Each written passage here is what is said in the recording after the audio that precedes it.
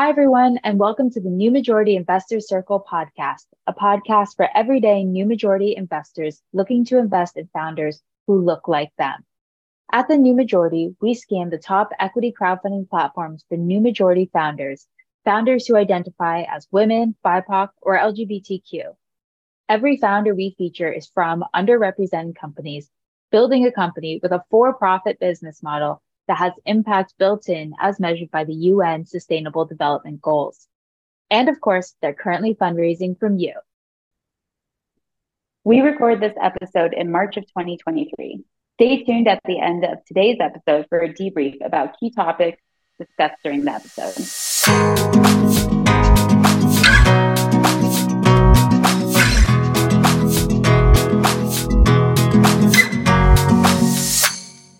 Today's guest and featured founder is Jane Sagui, CEO and co-founder of Pollie, an app that provides personalized research and OBGYN-approved interventions to help people diagnose polycystic ovarian syndrome, also known as PCOS, and really help them manage their reproductive health and emotional well-being. For those of you who aren't familiar with PCOS, and I've gotten a lot more familiar in doing research for this episode with Jane, it's a condition that affects about 6 to 12%, or as many as 5 million women in the US who are of reproductive age. And there's no real single test to diagnose. It's often misdiagnosed because it is a collection of symptoms that can but don't always include intermittent or erratic periods, acne, face and body hair growth, thicker patches of skin, anxiety, and more. So if not treated, it can lead to a wider range of symptoms and problems, but it's difficult to spot even at the beginning. And financially, it costs anywhere from $2,000 to $13,000 per year to treat, not to mention the emotional and really mental toll of finding the right treatment after you finally get diagnosed. So with this additional context, I'd like to welcome Jane to the New Majority Investor Circle podcast. We are so excited to highlight you and Pollie as one of our 10 featured founders and startups for Q1 of 2023 based on the work that you're doing, the product, and really the size of market. Unfortunately, it's in a little bit of a twist, right? You recently pulled your equity crowdfunding campaign from Republic. And so we'll definitely talk a little bit about that in a bit. But first, I want to say thank you again for joining us today and for the work you're doing. Yeah, and thank you so much for having me, Mackenzie. I'm really excited to be here. Of course. And now before we get into that update about the campaign and then where that leaves Pollie at today, I'd like to hear more about Pollie in your own words. So can you give our listeners your 30, 60-second overview or pitch? Of course, yeah. So Pollie is a digital health startup that is helping solve for the problem of what my co-founder and I like to call complex chronic conditions for women. And so thinking about the 30% of menstruating people that are impacted by some type of chronic hormone imbalance or autoimmune disorder or even gut or metabolic problem, similar to polycystic ovary syndrome or PCOS. And that was the first condition that we launched for. But it's just a very underserved patient population with minimal to no lifestyle support out there. And so what Pollie does is it provides day-to-day support ranging from nutrition guidance and exercise guidance, stress management, supplements to our members in a very personalized and sustainable way. I love that. And it started with PCOS, but has grown and has expanded into kind of additional conditions, additional diagnoses, right?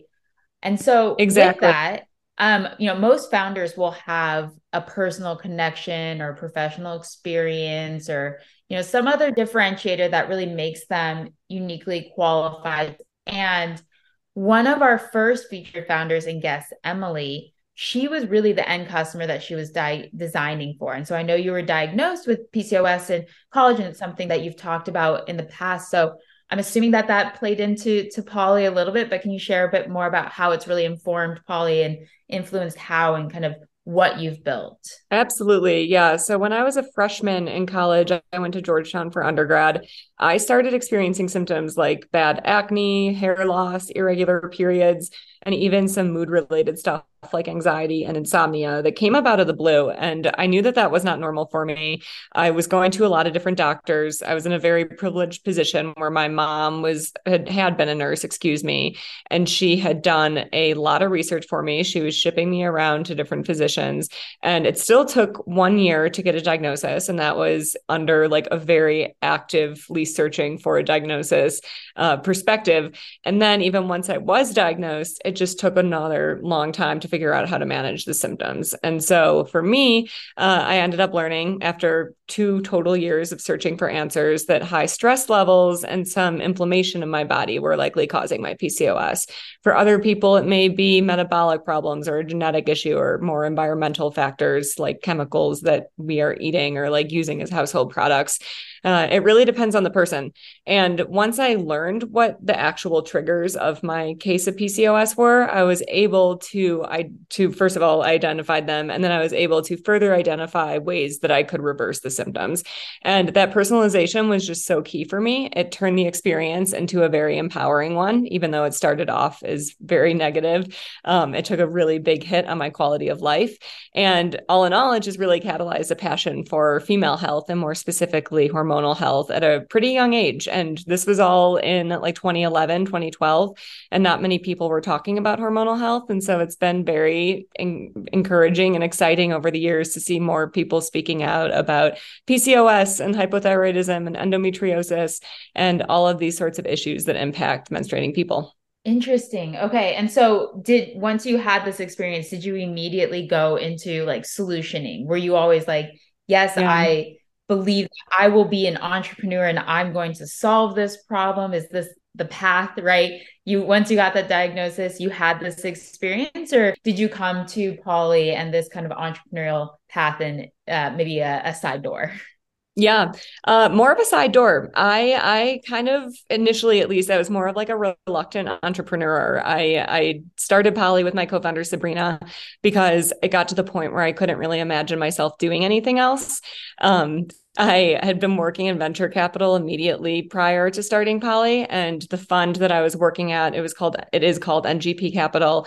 I had been hired as a healthcare associate or analyst, and so my job was meeting with a bunch of digital health startups and doing due diligence on them. And I loved it, and I was focusing a lot on chronic disease management companies that sold into payers and self-insured employers. They had a B2B2C business model where they were selling into these enterprises on the basis that they were helping them keep their population's care costs low.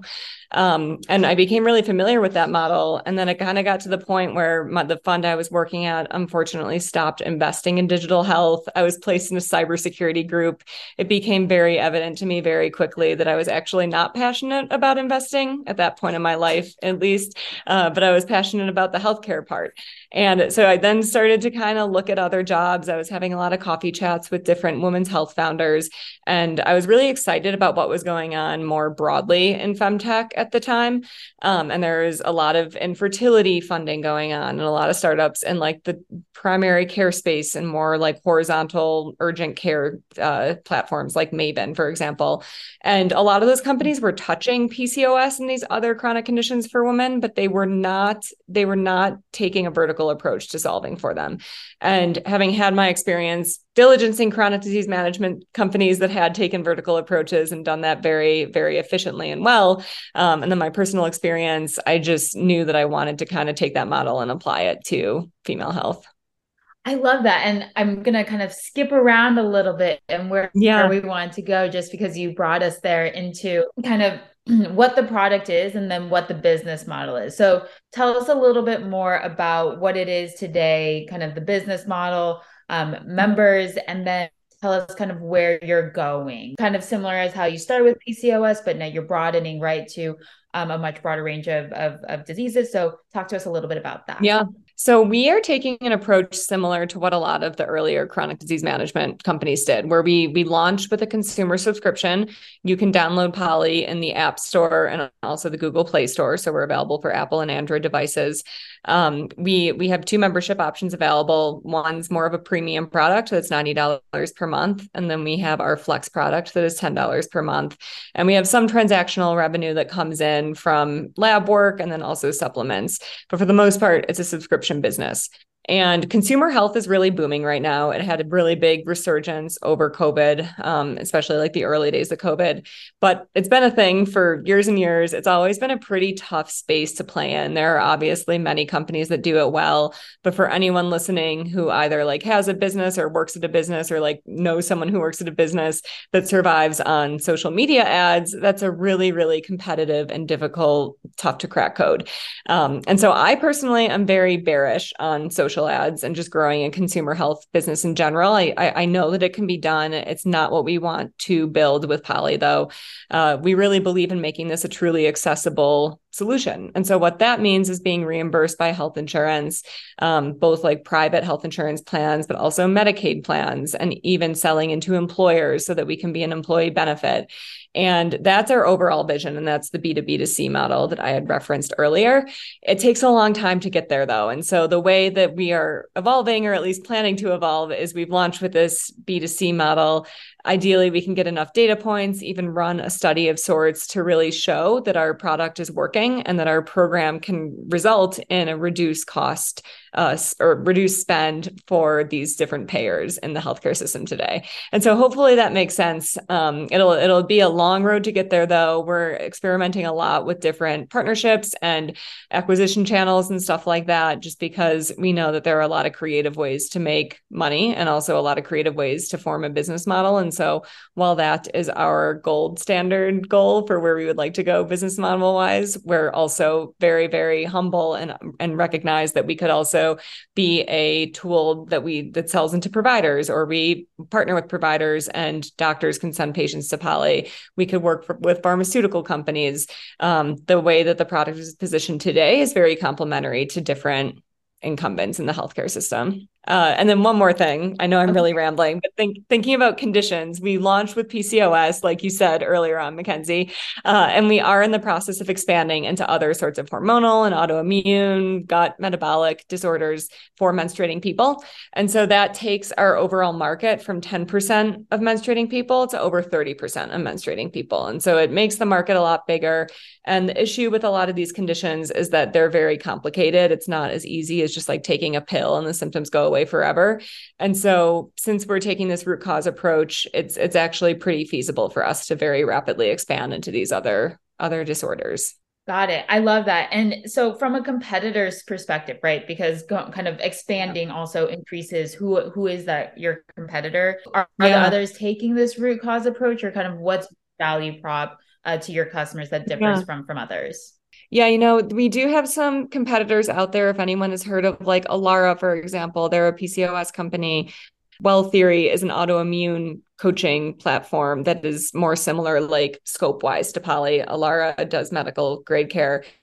In terms of like where we are positioned, we really are seeing our differentiators being the behavior science side of things, and then also the level of personalization that we're doing. And so from the behavior science side of things, our care teams, so the care teams that Pollie members work with, are comprised of registered dietitians and health coaches. Since we are doing an out-of-pocket only, an HSA and FSA only scope right now, we are able to work across state lines with our care teams because we're not providing medical treatment. It's all like dietary and wellness coaching, et cetera. And that makes us much more flexible and much more nimble. And we really appreciate that. It also keeps us really complementary to OBGYN offices and primary care physicians and even infertility clinics and stuff like that, since we're not owning that like medication and medical procedure side of of things. And we're very optimistic that that will help us more rapidly expand in a way that's not relying solely on social ads. And then on the personalization side of things, I would say that there's like a few other companies out there that do the rigor of testing that we do.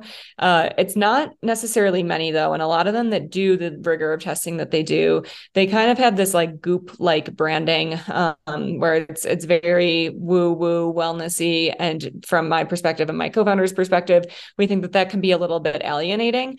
And it's not that that level of personalization should be something that like only a few people can afford. And it's actually quite affordable when you just do a few blood tests prior to making any like lifestyle recommendations and stuff like that.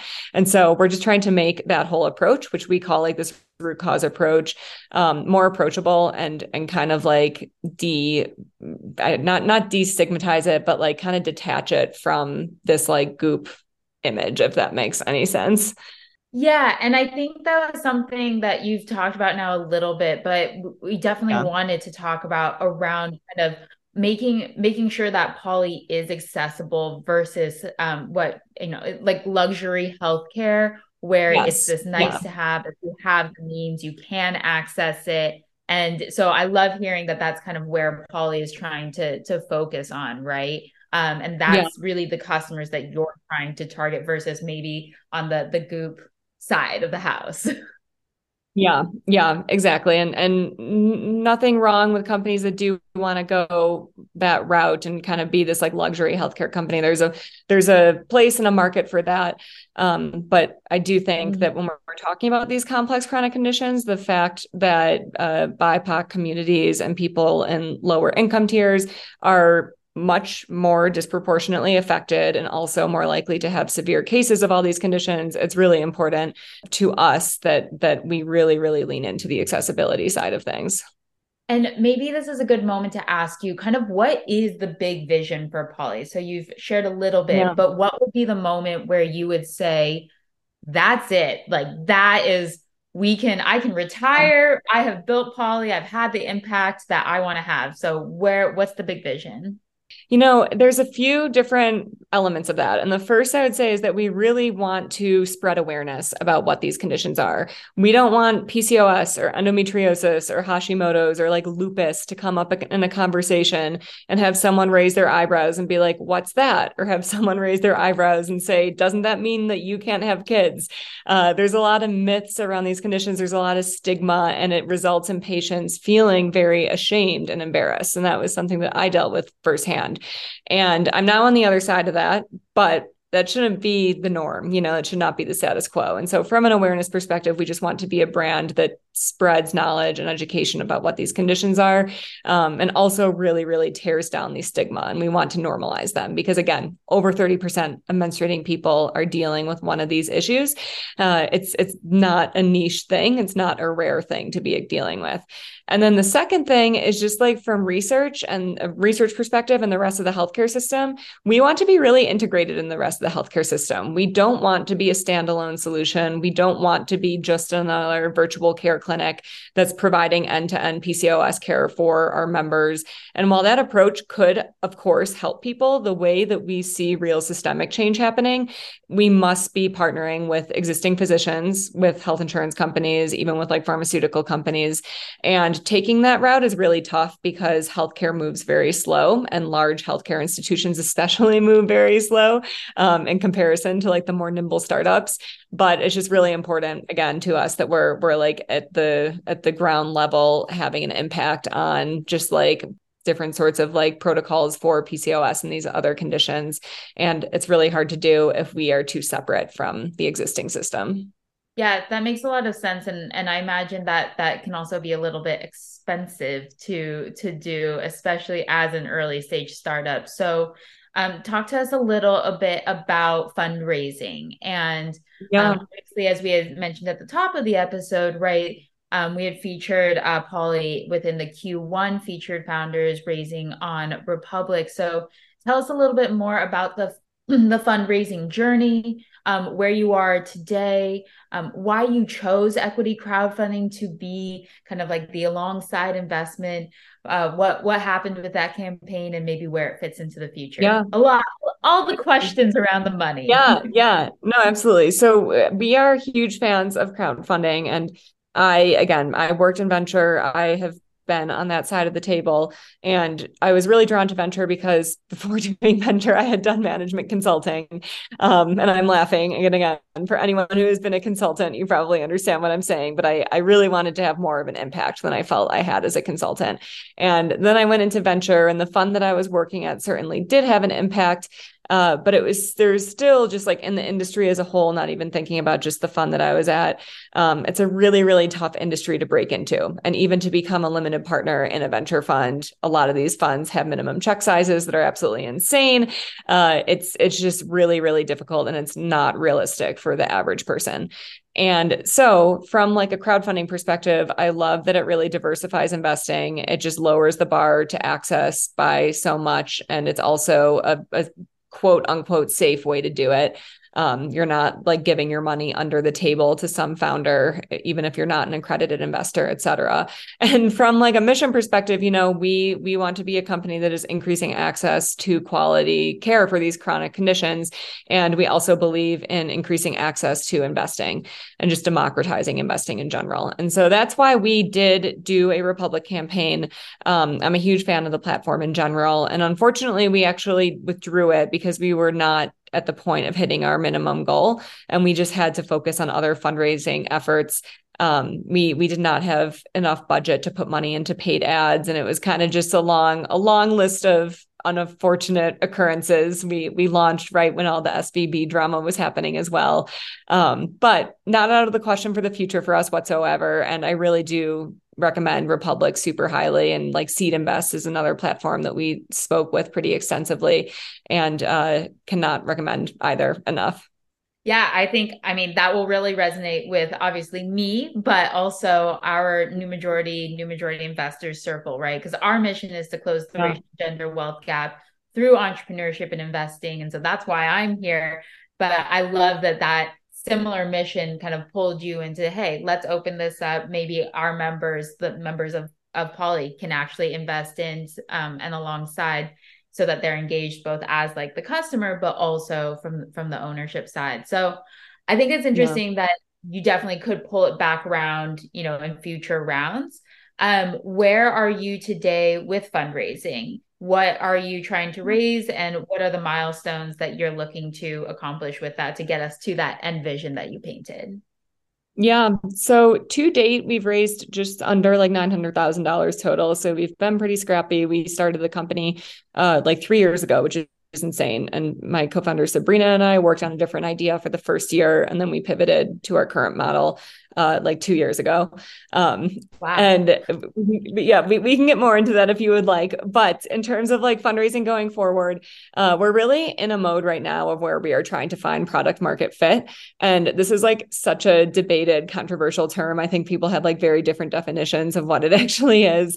But we are very aware, or at least I am. I do not think that we have found product market fit yet. We're so early. There are so many different business model paths that we do want to explore. Again, with like the ultimate goal being selling into health insurance companies and employers, because we think it's the most like predictable and sustainable business model on our end, while also giving the most people access. But that being said, in the next year, we're going to be experimenting with several larger like enterprise partnerships and like different sorts of segments. And then also experimenting with more paid acquisition on the B2C side, not necessarily social ads. I feel like I've been really just kind of tearing social ads down this whole time. No shade against them if anyone does like social ads, but micro influencer partnerships, different sorts of brand partnerships, stuff like that on the consumer end of things. And we will be raising a $1.5 million round on a safe. We will probably raise like a chunk of that money in the next few months, prove out a few data points and just milestones, and then continue raising the end of it. I really don't believe in raising money for the sake of raising money. And especially after working in venture, it's a huge stress point for me. And we've gotten pretty far with like under $1 million raised so far. And every day still, even with the market today, you're still seeing a lot of announcements about pre-product companies raising millions of dollars. And it's really exciting, but at the same time, we want to make sure that we're kind of like hitting those proof points and those data points and like inching our way toward profitability before we raise so much money that we either don't know where to put it with like a really like evidence-based perspective, we don't want to just willy-nilly throw money at things or just spend it, and I think it's really easy to go through money and spend it too quickly if you raise a lot of money. And so we are making sure that we remain scrappy. I love that. And I think it's one of those kind of no duh, right? You shouldn't just raise just for the sake of raising, but it's also something that once you get into that early stage startup, kind of space, and everyone's always talking about raising. And I think it's very easy to forget, yes, this is a business, and really the best capital for any business is revenue. So any money that you're raising that is not inching you towards getting that revenue is really not helpful. It can be distracting even. Yeah, no, 100%. And investors have a much keener eye on like profitability now, and compared to like a year ago, 2 years ago, it's like a totally different world. And also that's me and Sabrina's goal, right? Is to be a profitable business where we don't need to keep raising money to keep ourselves alive. And it's very much so like in the realm of possibility with our current burn now. And so even with this round, if we were to raise, like, these are arbitrary numbers, but if we were to raise like $500,000 and get to the point where we are nearly profitable, maybe we would just raise another 250K or something to just kind of get us to a point where we are owning our own destiny.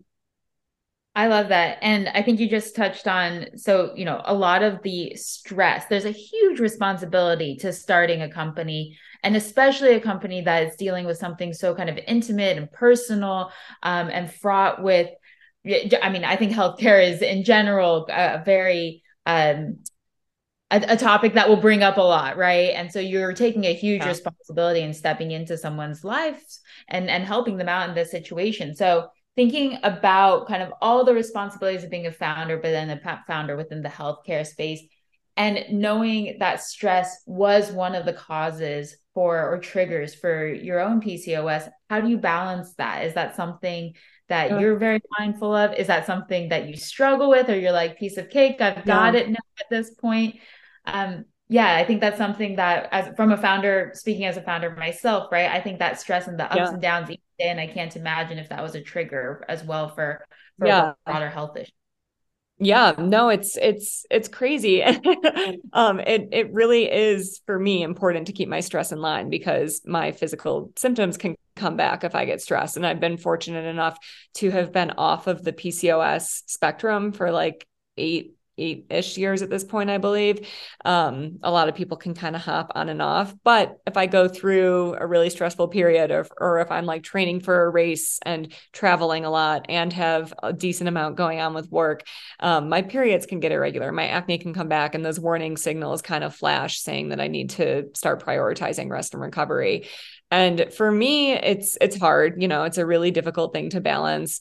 I will say that like, as I have gotten older, I think that there's just been like a natural perspective that has come with age compared to my college self, and even like my just out of college self. I have a completely different perspective than I used to. I largely define success in a much different way than I used to. That was kind of something that happened like through therapy, I would say, which is not even necessarily like specifically through work, although everything is kind of connected to each other, right? And that whole like internal perspective of mine, and just like the broader realignment that I've been having internally over the past few years with like, what is success, what matters to me. It's made it much more easy to manage stress, I would say. And it makes it more easy to have boundaries. And it's something that I didn't really go into super intentionally, being like, I want to completely change my relationship to work and stress. But it's just kind of unfolded through my 20s, and now I'm about to be 30, and I'm sure it'll continue to evolve. But all in all, I think the boundaries are important. I don't like to have calls before 9 a.m. I don't like to have calls after 5 p.m. I typically just close my laptop at like 7 or 8, especially since I'm working from home, and try not to look at stuff unless there's like a deadline. But part of the beauty of where Pollie is today is that we do have a lot of flexibility still in terms of like our day-to-day call schedule and also the projects that we're working on.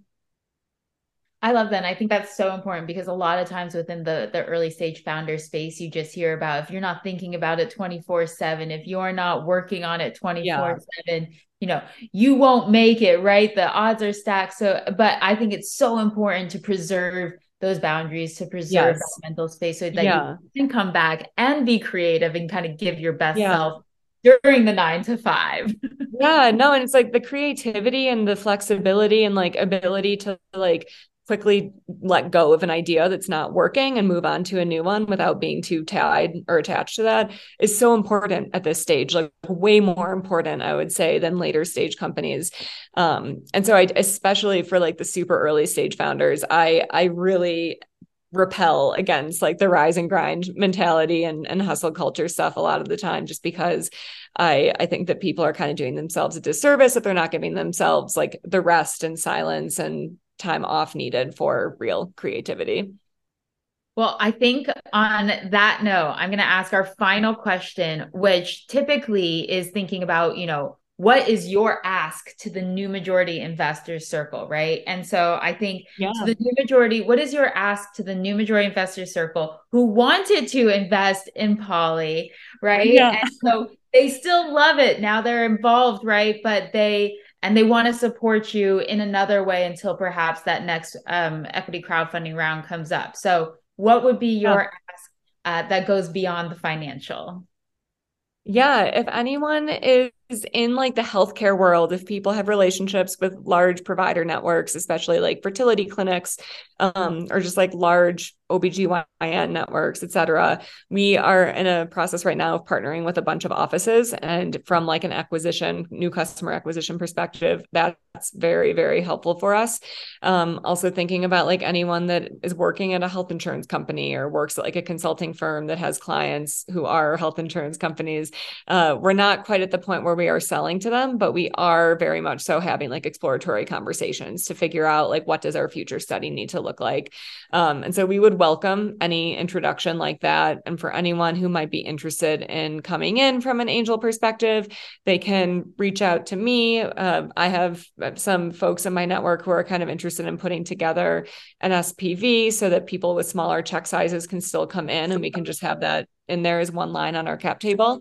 But anything. And I'm also, even if anyone was just diagnosed with PCOS or endometriosis or is dealing with like infertility, I love talking to people about this stuff. And I've had a bunch of friends come to me over the years. I still do a bunch of discovery calls every week with Pollie where I speak with new potential customers.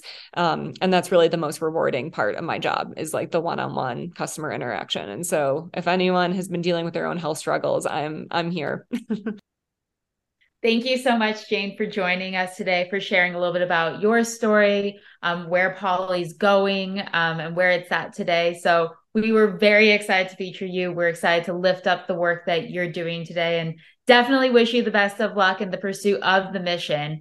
And so while Pollie's campaign is no longer live, you can read more about what that campaign was and the company on the newmajorityinvest.com.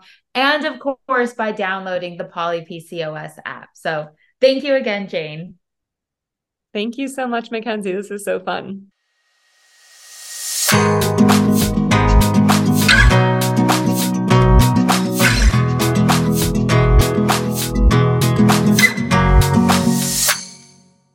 Hi again, this is Mackenzie, and with a new year, we are trying something new with our podcast.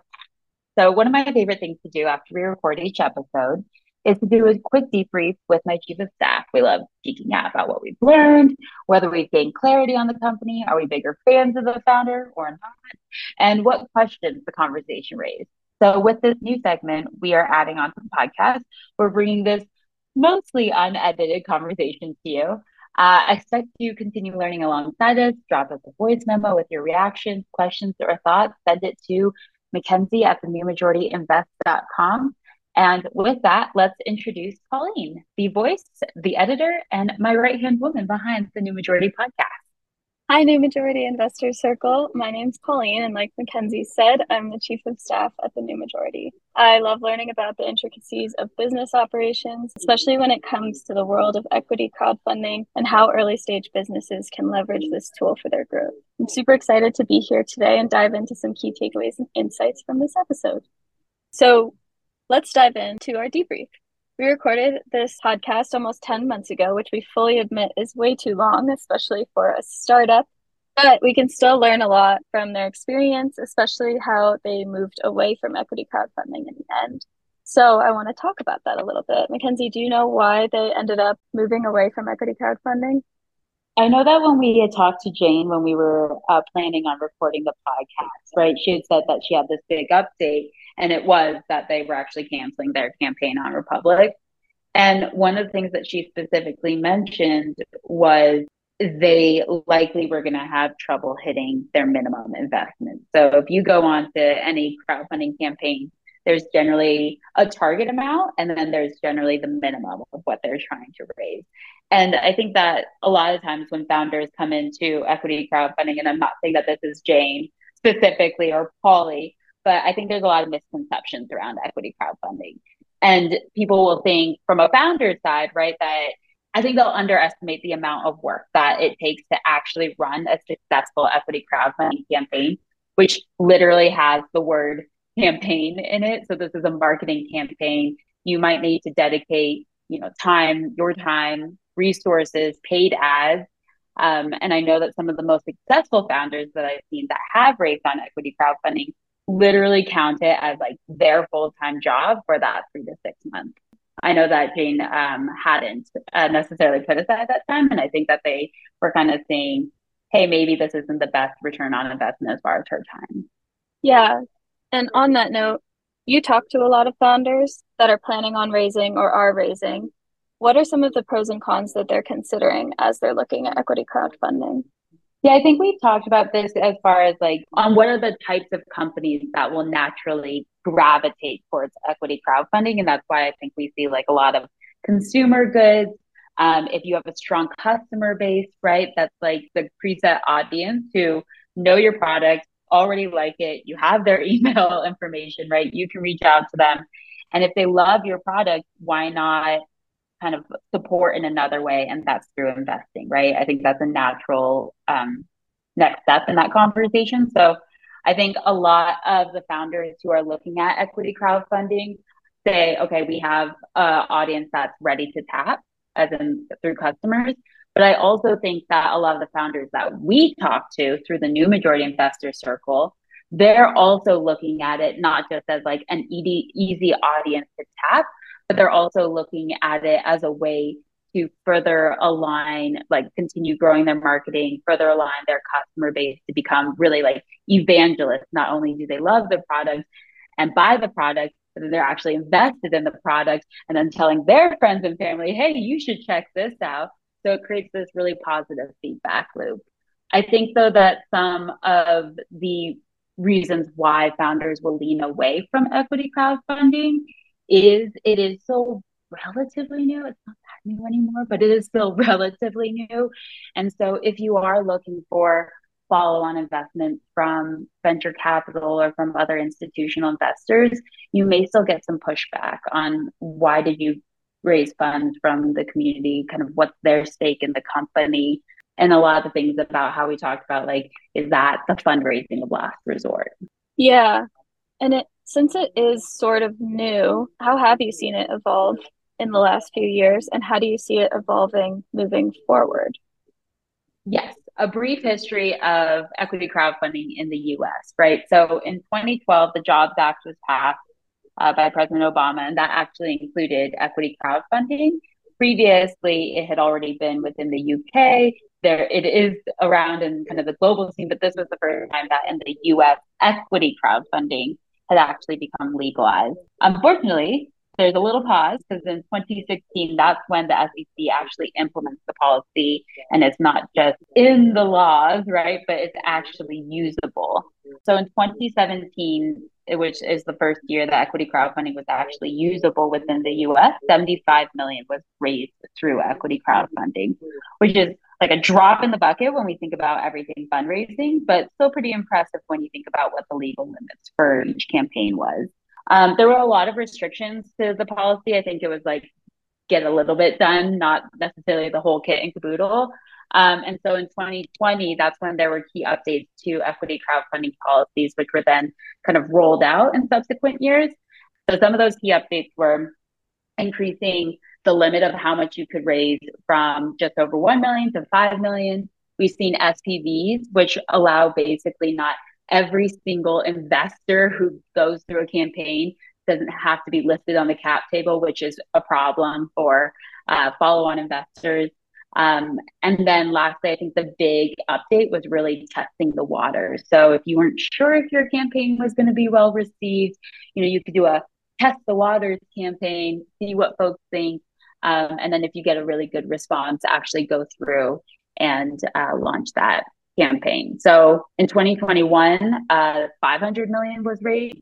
And then TechCrunch actually recently reported that in 2022, so from January to May, so first half of 2022, more than 215 million was invested into startups through equity crowdfunding. So there has been, growth and sometimes incremental growth, but definitely growth year over year through equity crowdfunding. And I think that this shows more founders are aware of equity crowdfunding as an opportunity to raise capital. More investors are coming to equity crowdfunding as a way to invest kind of their hard-earned money and diversify their portfolios. But I also think that showing that there has been perhaps kind of a reduction in the prejudice or stigma against equity crowdfunding. And TechCrunch has reported on this trend, not just as maybe a reduction in stigma, but almost like this full-on flip, where some of these institutional investors and traditional VCs are now actually looking towards these platforms like Republic, like WeFunder, like Start Engine to actually scout for pipeline for companies that they could potentially invest in the future. So hopefully we'll see in the next 5-10 years that this trend will actually continue, and equity crowdfunding won't be kind of this like mysterious, have you heard of it? But more as like a standard way for everyday investors to get started in investing in the companies that, like I said, they want to see in the world that they're going to live in. I also think it's really important to note that because funding for females in the VC world has historically been so low, that equity crowdfunding as a tool for especially female founders should increase in popularity. Yeah, so there's a theory that, and there's some academic research on this that shows we're more likely to invest in the people or the founders that we identify with. And if you look at the like venture capital or even traditional like financial sectors, who's giving out the money and then who's receiving the money, it's not necessarily that diverse on both sides. So I think that's one of the really big potentials through equity crowdfunding is we're literally opening up the pool of potential investors from those who are kind of institutional to, right, the quote unquote everyday investors who may not have millions yet, but if they find a company that they believe in, they're already customers, they've done their due diligence, and they want to invest, as little as $100, this is a way for them to do so. And I think we'll see a lot more of a diverse investor crowd, as well as hopefully more diverse groups of founders getting funded, which is why we're here. That's exactly what I'm doing. Yeah. Since we're talking about the investor side too, I think we should talk a little bit about the pros and cons for investors who are looking to invest through equity crowdfunding. Yes. I mean, I think that from the investor side, it's a lot lower barrier to entry, right? You don't have to be accredited. You don't have to go and sign up with like an angel investing group or with a VC firm. So I think it's a lot more immediate access and ability to start building your own portfolio. So, for me, for example, like I am building the new majority, I'm building Homemade in DC. I meet a lot of amazing founders who are building incredible things, and I would love to support them, not just, shouting them out on Instagram or something, or like sharing them as a company to potential connections. But I'd love to actually invest in their companies. And if they were to raise through equity crowdfunding, this would be an opportunity for me to do so. I also think about equity crowdfunding as a way to, if you are thinking, when I make my millions, I'd like to invest in companies that are shaping the future and shaping our world. I think you would want to start to build your own portfolio, yes, but like your own knowledge.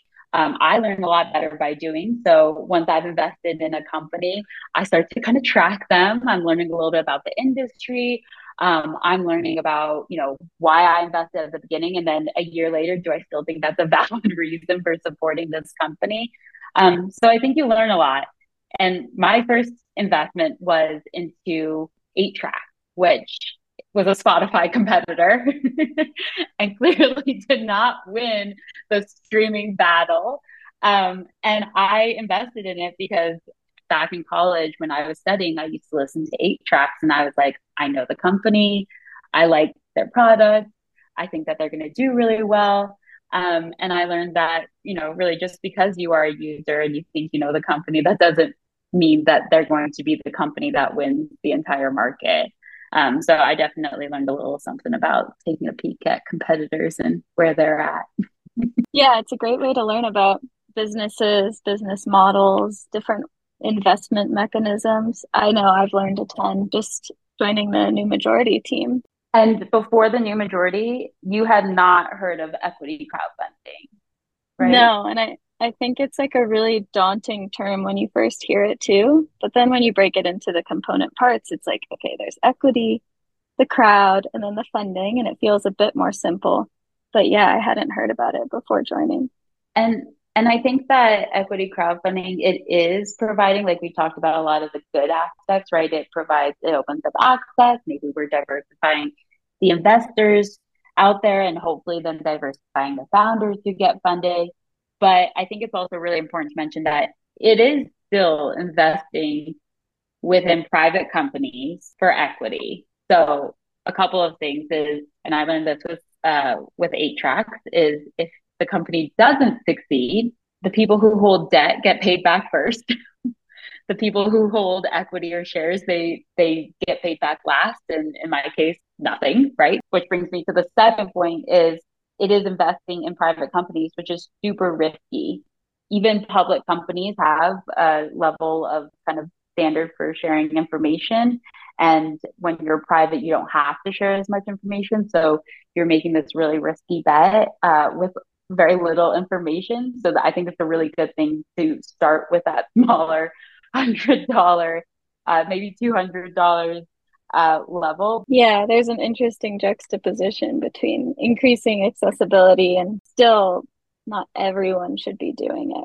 Yeah, but it is a great way to learn, right? And I think that that's part of what we're trying to always do with the New Majority is not necessarily saying like these companies are going to go to the moon and hop on board or you're going to miss out, but really trying to talk about who is that company, who's the founder, what's their why, what's their mission, how does this company even make money, who are the competitors?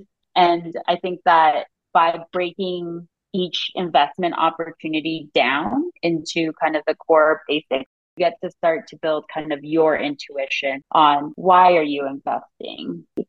And I think that the more everyday investors can build those skills, the better equipped they are, whether they want to become angel investors, institutional investors, or if they just want to learn about particular industries and build new relationships for their own professional development. Mm-hmm. And maybe this is for a later conversation, but I wonder too, if as the founder, when you're running the campaign or after the campaign's over, if you end up learning a lot more about your business too. Yeah, I think that's an interesting question. And we should ask our future founders on the podcast, what are kind of their biggest lessons learned? I feel like this topic is so interesting and we're going to have so many good conversations about it. This is fun. I think it's interesting recording these conversations. You and I probably wouldn't be doing what we're doing if we didn't care about these things.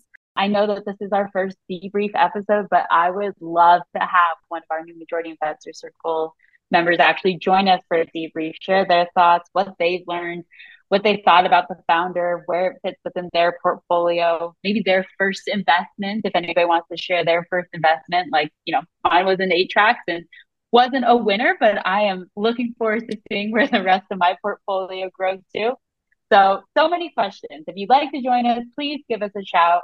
Thank you again to Colleen and our podcast and VC analyst intern, Vaishnavi, for the amazing research that went into this episode. Stay tuned for our next episode coming out in February, and check out the latest New Majority featured founder on thenewmajorityinvest.com.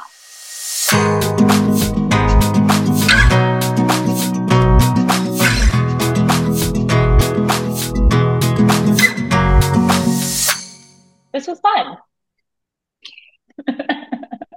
Yeah, there's a lot more to learn.